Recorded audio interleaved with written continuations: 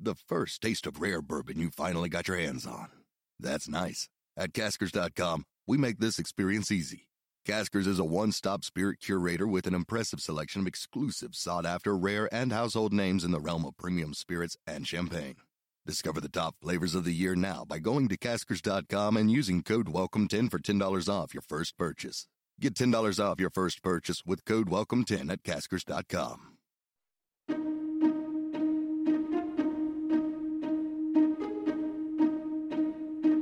Hello and welcome to the How To Academy podcast, the show for and about people who think big. I'm Vas Christodoulou, the Academy's Deputy Director and the producer of this series.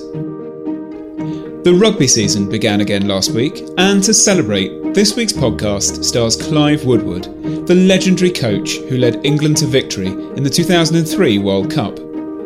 Matt Stadlen met him backstage at the How To Academy pre-pandemic to explore his insights into leadership. Clive's new book on the subject, How to Win, is out now.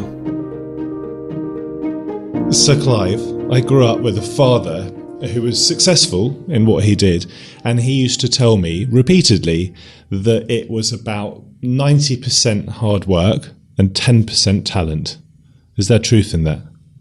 One of my favourite sayings is talent alone's not enough. So I think that stacks up for me. I think you can take your talent to a whole new level if you really have the right sort of attitude and mindset. So the figures, I think, vary in different sports, different professions, but I absolutely believe that, you know, everyone's got a certain amount of talent, and it's then what you do with it, you can take to a whole new level. Are all talented people winners? Presumably not. No, I don't think so. No, I think the talent comes in various forms, and as I say, it's to me, talent gets you into sports teams, gets you into businesses, gets you into jobs, gets you into employment. Doesn't mean you have to be a winner to actually just leverage that and be very successful. I think in the sport, it tends to be more about winning, when that's more highlighted. But in the business world and the other worlds, your talent takes you to areas, and sometimes it's not about winning; it's about performance. It's about setting certain goals and being successful at those. How hard do you work? I get the impression that you work very hard. Oh, I've always been very lucky. I can honestly say I can't recall ever getting up and think I'm going to work today. I've just been really lucky what I've done. And that includes when I was working with Xerox and running my own leasing and finance company, and obviously especially in sport. But, I just do what I do. My whole world, family, all kind of links into this. They're totally engaged in what I actually do. But, one of our favourite sayings is work hard, play hard. I think I work hard. But I have a lot of fun. I play hard as well. We have a great life based on what I actually do. Winning is also about how you work, though, isn't it? Yeah, I think I kind of had two business careers. One was with Xerox, a big multinational. Then I run my own small leasing and finance company. What that really taught me was not to waste time. When you're kind of self-employed, running your own business, you honestly don't waste time. You don't go to meetings that aren't going to be totally productive, or you think you're going to get something out of. So I think when you run your own small company, you really value time, because every minute counts. And, because you're trying to create a successful business, and time management is absolutely key. And, I've kind of learned not to kind of waste too much time. And that's carried me into my sporting career as well, where, if obviously you have meetings, but I won't go to meetings unless I really think I should be there, and I'm going to get something out of it. And I'm very careful with my time, because it's valuable, and time is value. And if you're trying to be successful or win, as you put it, you want to make the most of every minute in the day. You've mentioned already now careers outside of sport. Do you think the skills involved in winning in sport are fairly easily transferable, or do you think you brought something else to the party that made you specifically a winner in different areas of your life? I think, looking back, I just came from the amateur era. I mean, my sport was rugby union. I loved playing football. I loved playing all sports. I was good at football, but then I ended up playing rugby about 14, 15. Became good at rugby and ended up playing for England and the Lions. But it was an amateur game. You didn't get paid a penny. In fact, England were the great amateurs, and there's a lot of strength in that, because you, at the same time as playing an amateur sport, even at the very top level, you're developing your business careers. And when I played for England, I was playing with doctors, architects, plumbers, bricklayers, scaffolders. It was fantastic looking back. The culture and the diverse people you were actually playing with was a real strength of the game. And I went to Loughborough University, got my degree in sports science and a qualified teacher, but I never went into teaching. I then went into the kind of Xerox world and the finance world within Xerox.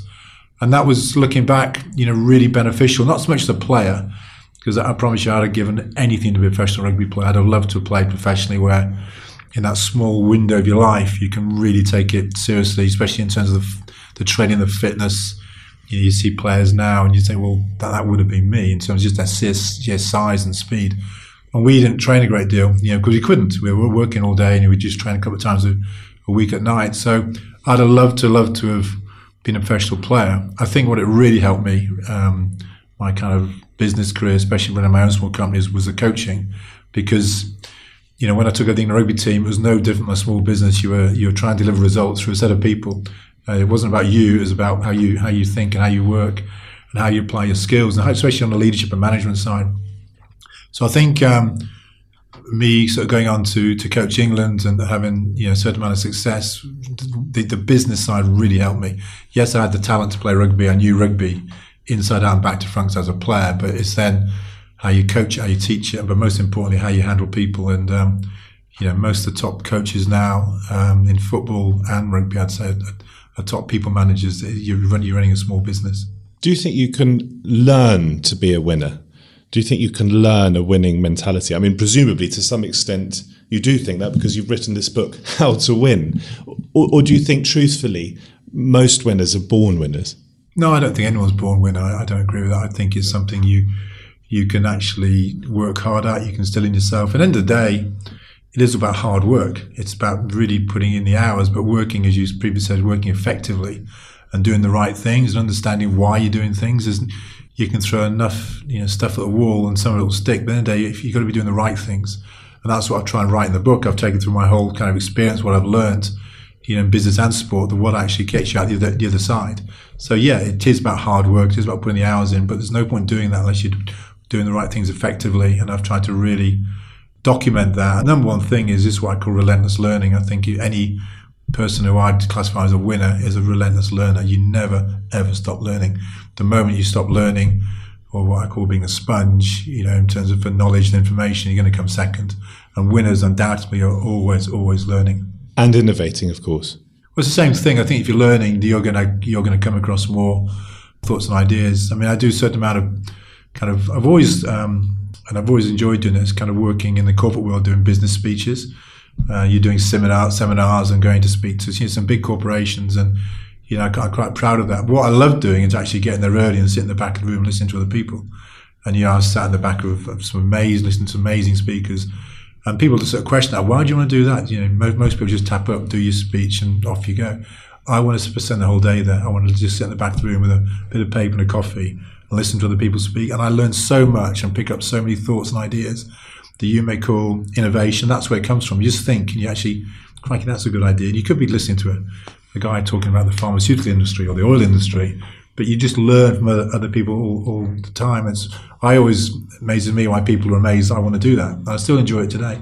I love going to listen to other people speak on any subject, because a bit of paper, a cup of coffee, you'll always think of something as you listen to the guy speaking. Importing ideas and ways of doing things and mentalities and mindsets from worlds outside rugby, if you're doing rugby, because if you're just surrounding yourself by people who think similarly, by other rugby players, by other rugby coaches, you lose something, right? Yes, but you got to get the balance right. I mean, when I was coaching England, coaching rugby, I'm surrounded 90% of the time by rugby people. So you learn from them, you learn from everybody. But what I'm saying is, you can learn, yes, from sport. That's I think fairly common sense. That can you learn from other people, especially successful people. But also you can learn from just people who are successful. Go and listen to anybody who's successful in any world, whether it's the arts, the music, or business. You'll learn something if you really are lucky enough to get behind the scenes and trying to find out what makes them tick, and you can apply them both. So I think winning and being successful are all kind of linked together, doesn't matter what you actually do. I think you say in the book that there's no such thing as a dumb idea. You wanted to foster an environment where people felt free to put forward ideas, because otherwise it would become, in a way, too one-dimensional. You want, if someone came up with a crazy idea and you decided to discard it, at least they were sort of pushing the boundaries, challenging the mindset, trying to drive things forward, and then the next idea might be a genius idea. It's a good phrase, and I like it. No such thing as a dumb idea. All I'm saying there is, if we're having meetings, I want people really engaged, and I want them engaged in the meetings, but also I want them engaged when they're not in the meetings. I want them engaged 24/7, 365. If we're being serious, if we're trying to become the number one rugby team in the world, beat the All Blacks, South Africans, Australians, our big enemies, the ideas are not necessarily going to come from the top table, either myself and my coaching team. I still regard myself as a player, and if you're a player, you're at the front line. You're seeing it, you're feeling it, you're hearing it. So if you've got an idea of something, if where we're going to really fall out, if you're kind of worried about standing up or saying it because you feel you may get embarrassed through me, or the rest of the teammates may, barrack you, or the banter comes in, we are going to fall out, and that's to let me decide whether it's a good idea or a bad idea. And sometimes, you can have a meeting of 10 people and 9 may think this way, but it's the one person who says, no, I think this, that's the person I want to listen to, because they could be right. And it's not a case of being, wacky about this. It's just you're spotting them. And I almost pride myself on now, in the various things I do now, and I think I learned to do this with the rugby team. I always pride myself on not being good at ideas. What I think I do pride myself on listening and going, that's a good idea. And then if it's a really good idea, what I pride myself on making sure it's put in place. That's your job as the actual leader. So it's all about, really empowering your people. You still got the ultimate say. If you're the leader of the team, I can still go yes or no. But it's just listening and understanding these ideas could come from the person who's been in your business a day, the person who's been in your rugby team for 5 minutes, an 18-year-old. Do not think the good ideas are going to come from the people at the top table or the experience. It's just a case of listening and not getting too carried away with this. But it's a big skill and big trait to listen and actually go, that could work. So when you were coaching England, there was an obvious hierarchy. You were certainly the boss. There was respect there, but it was, as you say, also a collaborative approach. It was trying to blend those two things. It wasn't one or the other. No, it's totally. Because also when you're coaching the rugby team, you got players coming from 12 different clubs. So they're coming from 12 different businesses, 12 different coaches, 12 different sets of ideas, 12 different ways of doing things. It's quite challenging to actually get them into one now, because we've got to play the England way, not the Leicester way, Northampton or Watts way. So that takes some time. It did take some time to actually get everybody on the same page and to actually work out what we're going to actually do. Because I was absolutely determined. Yes, I was going to learn from these clubs, but also I wanted England to play a way that we'd never done before, the way that would excite the players, but most important, the way that could be our major competitors, which I saw as the Southern Hemisphere. I saw the enemy as the All Blacks, South Africa and Australia. Still do. They're still, I see the Northern Hemisphere teams as our friends, including France, who are a really good side. But the real enemy was Southern Hemisphere, and to me they still are. You see the recent World Cup, South Africa won the World Cup. Only one team has ever won the World Cup outside of Southern Hemisphere. So they're the team to beat. But can we outthink them? Can we really get them worried about what we're actually doing? I think we did that in 2003. There's no doubt the rest of the world was looking at us and going, crikey, what they're doing now. But we had a great group of players. I mean, can never speak loud enough about Delalio and Johnson, all these guys. But they were amazing, talented. But when you saw them in the team room, and it all kicked off at times, which it did, their passion for what we were doing, because they wanted to win. When you say kicked off, were they fighting each other? Oh, no fighting. No, there was no blood. There was a few words were said. But again, we had that all covered. We had strict teamship rules. In this room, I want to say what I want to say. I expect you to say what you want to say. No such thing as a dumb idea. I want you to question each other. And sometimes it got a little heated, which is fine. But by the time we walk out the door, we walk out the door holding hands, and that was it. You mentioned earlier that if someone were to do something, that you would then fall out. Now, when we watch you as a pundit on the telly, we find you a very attractive person, very charismatic. We like listening to you. But meeting you in person, maybe there shouldn't be a but, you're quite a big guy. I mean, I'm 6'3" and 15 stone, and I certainly wouldn't mess with you. So what were you actually like in that environment? How did you establish your authority to create a winning environment? Did you fall out with people? Could you be intimidating? How ruthless were you capable of being? No, I never thought I was intimidating. I would never want to intimidate anybody. What I was trying to encourage people is to speak their mind. I wanted the thoughts. Everyone knew. I think they're clear. I was obviously in charge of this team. I just knew we had some really, amazing players, but some very bright players, really bright players. And I wanted them to start to think about it. And I like to think what we delivered, that they've never been spoken to like the way I was speaking to them when we started to develop this whole program, that I really did want to listen to their views. And I wanted them to go away and think and study and use software and data and really start thinking about the game for the first time. That the old school was, I'm your coach, this is what we're going to do. Well, that's one way, and that can work. But the way I was trying to deliver it was I was trying to take this to a whole new level where I want these guys really thinking about the game. And I think that had a massive effect actually during the game. If they got used to this, then the day I'm not on the pitch during the game, on the touchline or in the stands. And you know, when you're in the real pressure situations, you need players who really understand what's been going on, what we're trying to do, what they're doing, and make decisions on the hoof. And that sounds easy, but it's so difficult to do. You need special players to be able to do that, and you need a whole communication chain to be able to deliver that. And that's what I think we got to. And I was really confident. By the end, that team would take a very, very good team to beat us, or we'd have to play really badly. I can still name every player in that starting 15. I can probably name the substitutes that came on in the World Cup final. What you managed to do, amongst many other things, was blend a different sort of player with another player. So you had the steady, devoted players like Johnny Wilkinson, who were absolutely reliable in doing what they did. And then you had, I'm sure, also hard-working, but maverick genius players like Jason Robinson. You were able to incorporate a whole different bunch of players and get them to play as one team. I just have a question for you from another sport, because one of the things you've been able to do is move your skill set from one sport to another, bit of football and, of course, the Olympics, which we'll touch on. But in cricket, Kevin Peterson was, I think, one of the greatest British sportsmen in history. And yet, in the end, the England setup couldn't accommodate him. And I wonder whether you feel that they should have done, and whether you think that you would have been able to had he been a rugby player. Oh, listen, I'm very clear about this. I'm always going to pick the most talented player, without any shadow of a doubt. I want in my team, I want to look around the room, I'm going to pick the most talented player. So am I going to pick Kevin Peterson? Absolutely. Absolutely, without any shadow of a doubt. But then the but comes in. I'm going to pick Peterson, but Peterson has got to understand how we're going to work. No such thing as a dumb idea. I want this guy totally and utterly engaged in the team.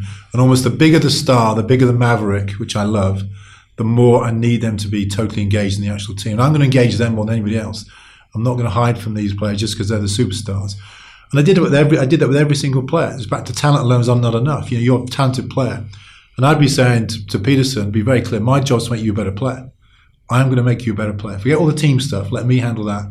I'm going to make you the best player, batsman in the world. But it's got to be a two-way thing. For me to do this, you've got to deliver back to me. When I say two-way thing, to be a professional sportsman, to win the World Cup in any sport or get to your top in cricket, you've got to kind of 24/7, 365 in terms of the way you behave, the way you train, because they're only with you for a short period of days. It's what they do outside of that makes them champions.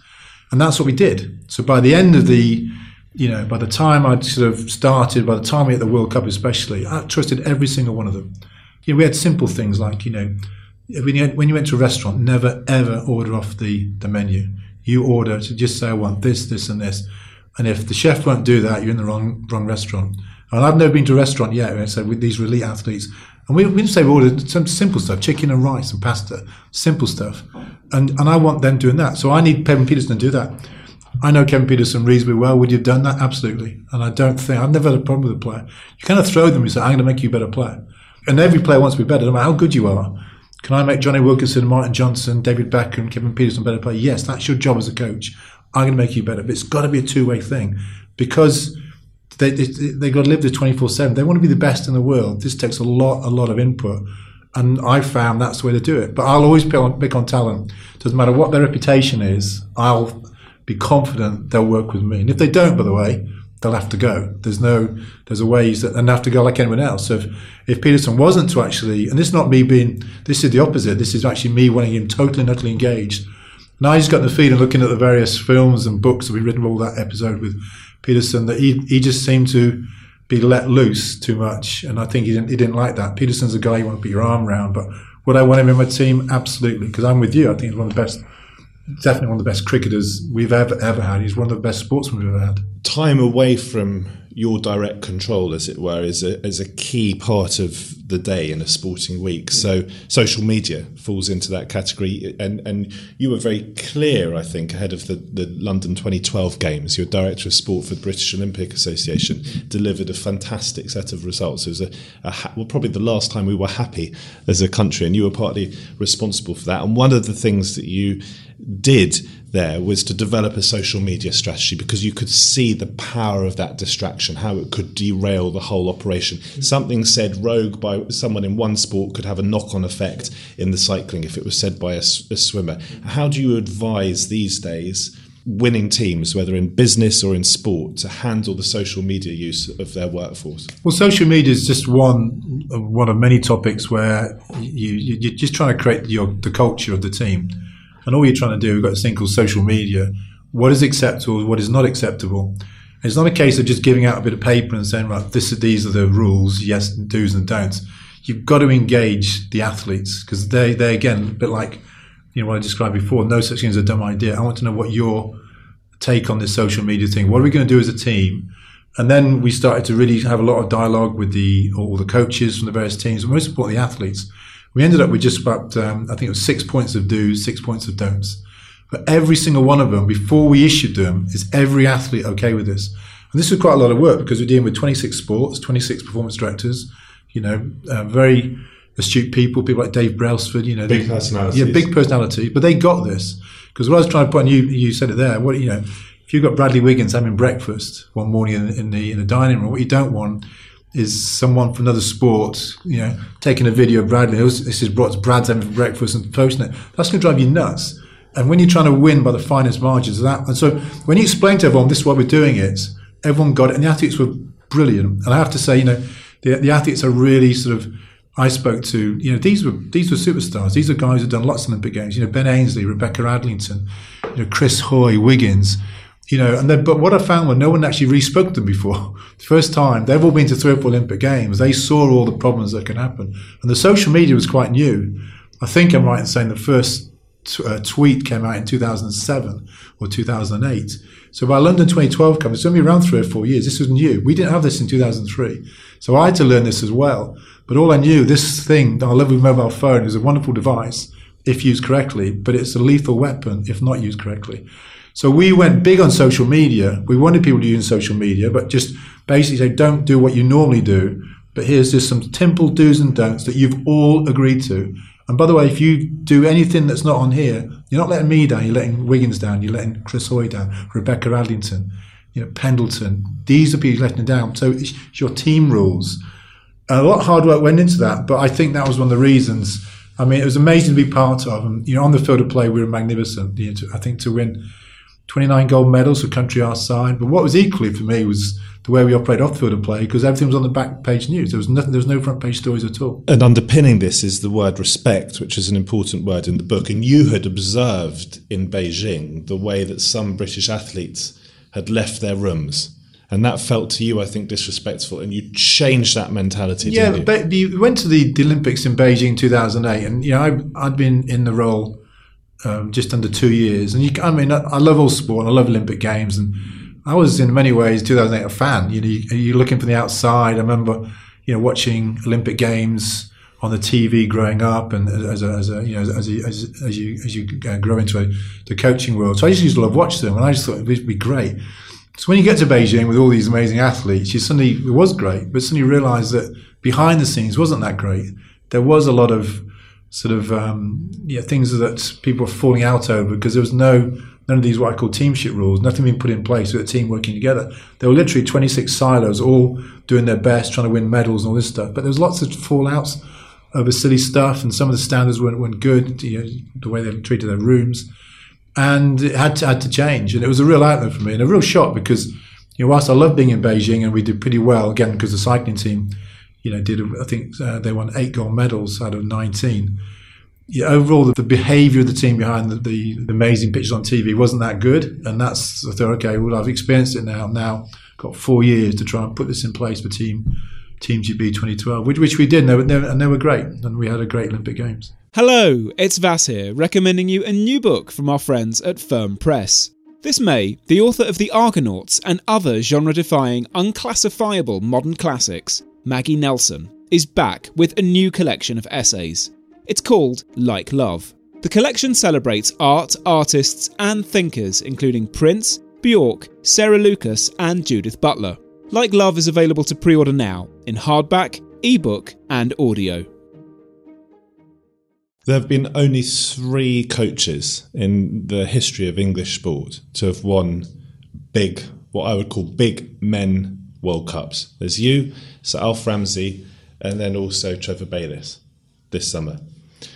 And I just wonder whether there was you're a deeply competitive man. I think you're mates with Eddie Jones, but you were also old adversaries. You beat him in the World Cup final in 2003. So we're mates. We're kind of, I always back him when I can. Right. I respect him as a coach. Don't know him that well. I like him as a coach. But you're on good terms. Oh, yeah, great terms. Yeah. So when England were playing South Africa and being thrashed, unfortunately, in Japan, a week after having put on probably the best England rugby performance since the World Cup final that you presided over all those years ago, was there a tiny bit of you, just a tiny bit of Clive Woodward, that was pleased that you were still the only England rugby coach to have won a World Cup? If you're being absolutely honest. I'll be absolutely honest. No, there wasn't. I was gutted for them, especially for him. I was gutted for the players, especially when you get to know these. I don't know these players that well, but I obviously meet them, shake their hands. And I was gutted for them. To see them after the game was I was crestfallen. And it was the opposite. You win a World Cup. I want Eddie Jones to join the club, to join the party. I want to be able to shake hands with Eddie Jones, who's also won a World Cup, and I want to shake hands with Fowler and Atojo, who's also won the cup. And we're all the same. All the players felt that as well. It wasn't a case of this is our club. We wanted England to win, and it was. I'm still pretty gutted now, to be honest, because as a fan, yeah, just as a fan, as a coach, and knowing what they're going through. I was at a do the night. I met Carl Sinclair, the guy who got carried off after a couple of minutes, and we just got a hug really, and he's absolutely in bits, and this will take some getting over, because it's great sitting here talking, having won the World Cup in 2003. We got beaten in '99, we lost in the quarterfinals. It's horrendous, and it does affect you. And I still remember that far more vividly than winning in 2003. And I think the longer this goes on, the more these players will get really more and more annoyed about they missed the biggest chance of their life. And you can't change that. But when you're there, because you've been there and you've been in their seats, you absolutely want them to win. And it was just so disappointing that they didn't really fire a shot in the end. You can't change it, but you can learn. And I was very heartened by Atoje's response to defeat. I think he came up with a Nigerian proverb, something about the ram. When the ram goes backwards, it's not a retreat, it's to sort of regather his energy or whatever. You certainly have learned from failure. You failed in 1999 when Yanni De Beer kicked you to bits in the quarterfinal. You'd said, judge me on the World Cup. I didn't say that. Oh, did you not say it? No, the press claimed you said it. You guys said that. Don't lump me together with them, although I have just said it myself.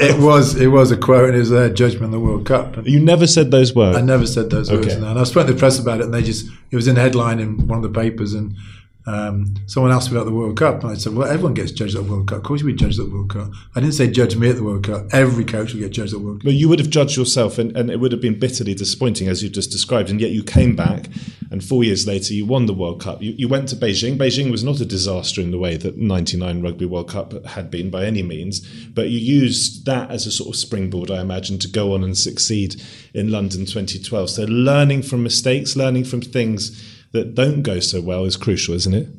Oh, it's absolutely crucial. I've never met anybody who's, I would say, been successful. It's had this perfect career where the kind of the bar graph goes in a nice horizontal version. That doesn't happen. That's not the real world.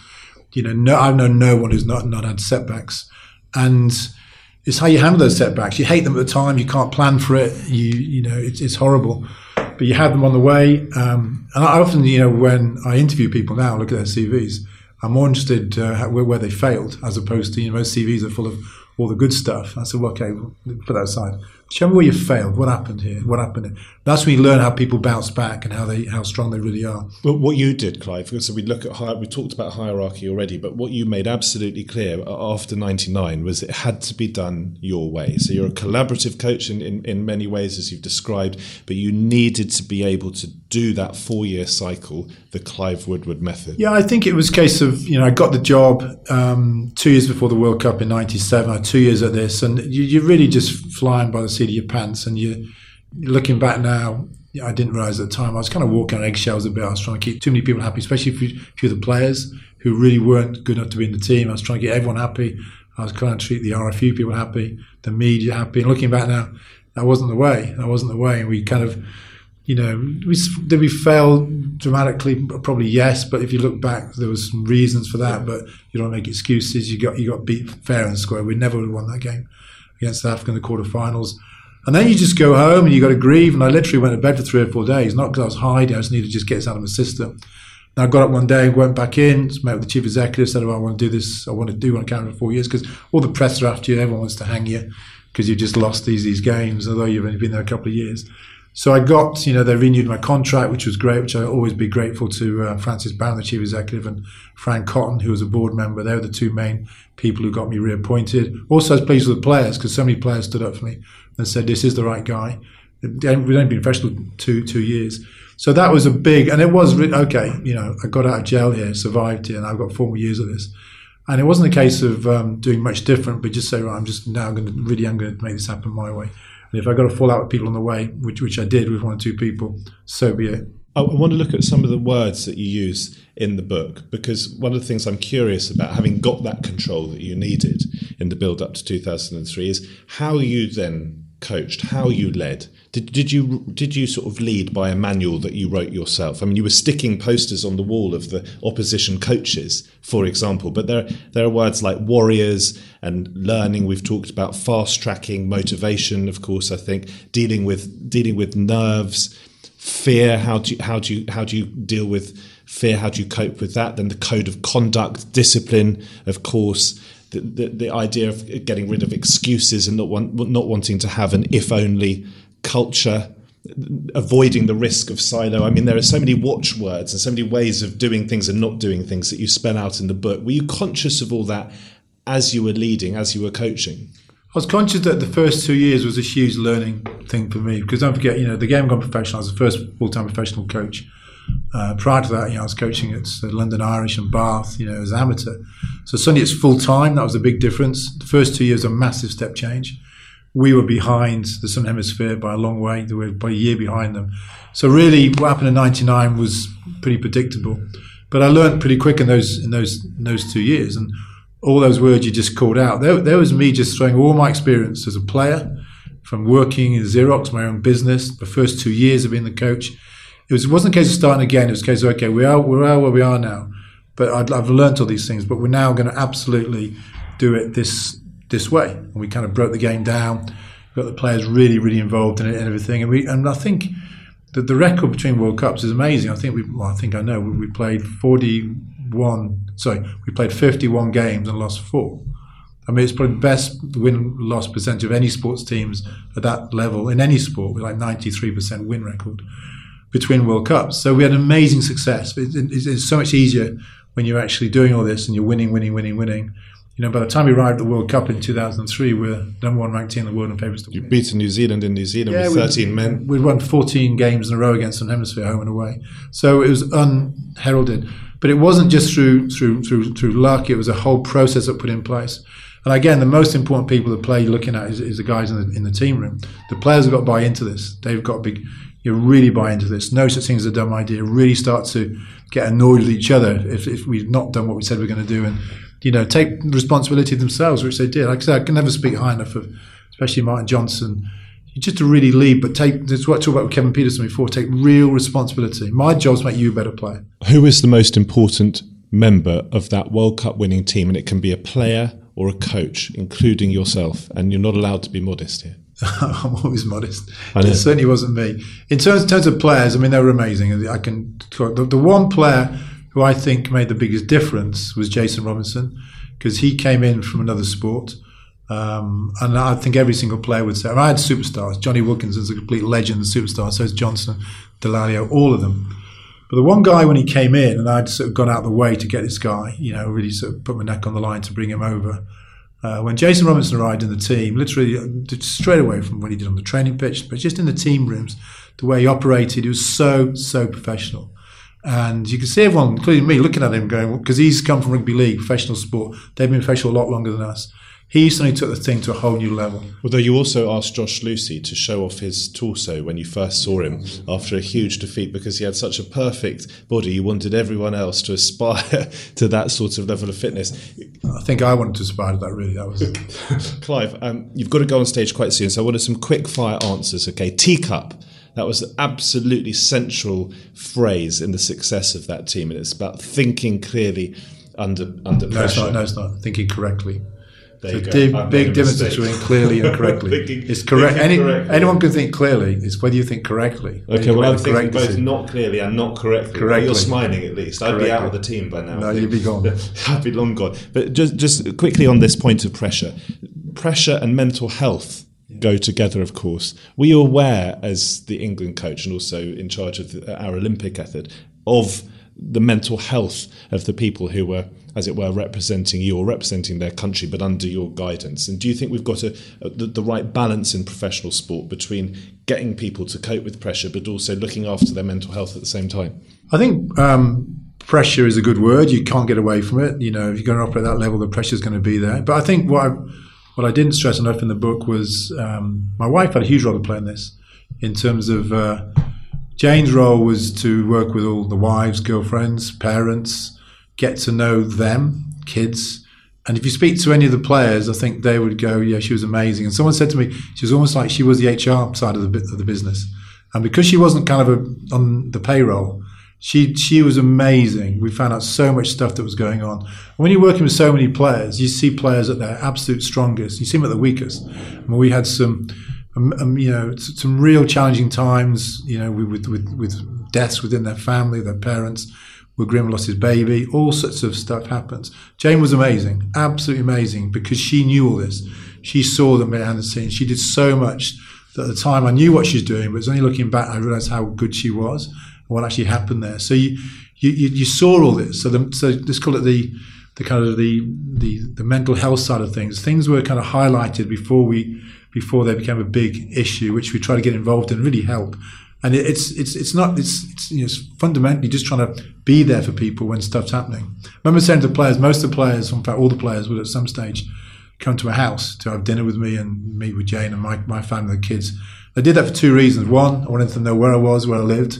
And I said to them all afterwards, at any stage, if you've got any real problems with me, what I'm doing, with you must come and see me. And you know where I live, I'm not here to hide. I promise you, over the sort of 7-8 years of coaching England, I'd have had 4 players actually rang me and came to see me. And every single one of them was nothing to do with playing rugby. There was stuff on the outside that they needed some help with. And that was fantastic. So things like that, I think that, and I don't see other coaches ever actually done that. The pressure during the game, that's me. That's something you can totally coach, you can prepare for. And that's something that I do. But I think the pressure outside the game, which is there, sometimes I don't think we give enough stall to, and how we handle it. And so Jane did an amazing job for me. And your wife is presumably very important to you as well. Do you have a support structure? Do you have someone other than your wife who you call up if you need a friend? Have you ever, it's a personal question, you don't have to answer it, of course, and I've struggled with my mental health at times, including recently. Have you ever struggled with yours? Are you are you literate in that way? And that's not meant to be a patronising or offensive question. No, do you understand what it is for yourself in your own life? I think I do understand it, and to be honest, no, I've never called anybody, but I speak, to the wife, my children have kind of, I made a big thing, as I said, this wasn't kind of going to work and coming home, this was what we did, this is what our family does, this is what I do. At times, being a rugby coach is the best job in the world, as long as you win. If you don't win, it can have its moments, and you just got to get your kids and your family involved in it. So no, my standing board's always been Jane, and always has been, always will be. And she's been amazing, and hopefully I'm the same with her as well. But she's been really important to having that balance and that sounding board. But I've never actually rang anybody. And not because I don't want to, but I never thought I needed to. But I think you do need at least one person in your life where you really can, who knows what's going on, not just on the field of play, but off the field of play. So very briefly, how do you pick yourself up from a disappointment like the 2005 Lions? I mean, you were up against an absolutely superb team, and Dan Carter in his pomp, you were playing away to New Zealand. But that would have been, presumably, at least briefly, quite crushing for you. You'd come off the high of the World Cup. You'd had the chance to prepare, which played to your strengths because you're brilliant as a strategist and you get involved with the detail. How do you pick yourself up from that? Listen, it's all part of the job. It was totally crushing, because you'd just been a World Cup winning coach, and you're getting all the accolades and all that sort of stuff. Then you go to New Zealand and you get well beat. I think the way you handle it, again, it's a bit like Richie went home, went to bed for a few days, grieved. You got to grieve. It's like mourning. But I think this handling, winning or losing, if deep down you know you've done everything humanly possible to win, you'll handle it. If I thought I'd cut a corner, not done the right thing, I threw the kitchen sink at that line, Sue. Absolutely threw the kitchen sink. Got Alistair Campbell in to head up the communications. Did everything I thought was right. Did I regret Alistair Campbell? No, he was brilliant, to be brutally honest. The players still deal with it now. So as long as you do everything humanly possible to win, when you lose, which you're going to lose, I say, you try and find me somebody who's won everything, never failed. I'll find you someone who's not that successful. So we've all failed at stuff, business and sport. It's how you handle that. But as long as you know you've done everything humanly possible, what will actually eat you up if you know you've taken some shortcuts and not actually done your job properly? And then if you lose, that could cause you some problems. 2 final questions. Do you see yourself as Clive Woodward, the World Cup winner? No, I see myself as Clive Woodward, father, husband, and someone who's pretty lucky in everything I've done. And very finally, given that we haven't had a chance to go through all the different ingredients to a winning recipe, so many of which, of course, are in the book, and it's a very good read, what, in condensed form, is your recipe for winning? The recipe for winning is it doesn't matter if it's sport or business, but you're trying to deliver your objective through the people. It's always about people. And you've got your people in the room, and you've got to deliver success through that team of people. If you're doing a team sport like I'm involved in, and that's it. And you've got to get those people totally and utterly engaged. And I mean every single person in your team, if in the sporting environment, from the doctor to the secretary to the prop forward, everybody has got to have the mindset: I'm going to be the best in the world at what I do, and my job is to try and make that happen in terms of them being individually the best that they can. And if you can get every single person really, really trying to improve themselves, continual learning, relentless learning as I call it, then you've got half a chance. And when you get to that position where you actually know, you look around the changing room or your business, it's a really exciting place to be, because you know the opposition, they're going to have to play really well to beat you. And that's what we delivered in 2003. Would you have won 2019 if you'd been the coach? I haven't a clue. Depends who I picked. So Clive Woodward, I've wanted to interview since I started being an interviewer many years ago. It's been an absolute pleasure. Thank you very much. Thank you very much. This week's podcast starred Clive Woodward and was presented by Matthew Stadlen. It was produced by me, Vas Christodoulou, and edited by John Doughty. We are back next week, but in the meantime, visit us at howtoacademy.com and check out the incredible programme of live streams we have lined up for the autumn. Guests include Malcolm Gladwell, Elizabeth Gilbert, John Cleese, Nick Offerman, and many more. Thanks for listening.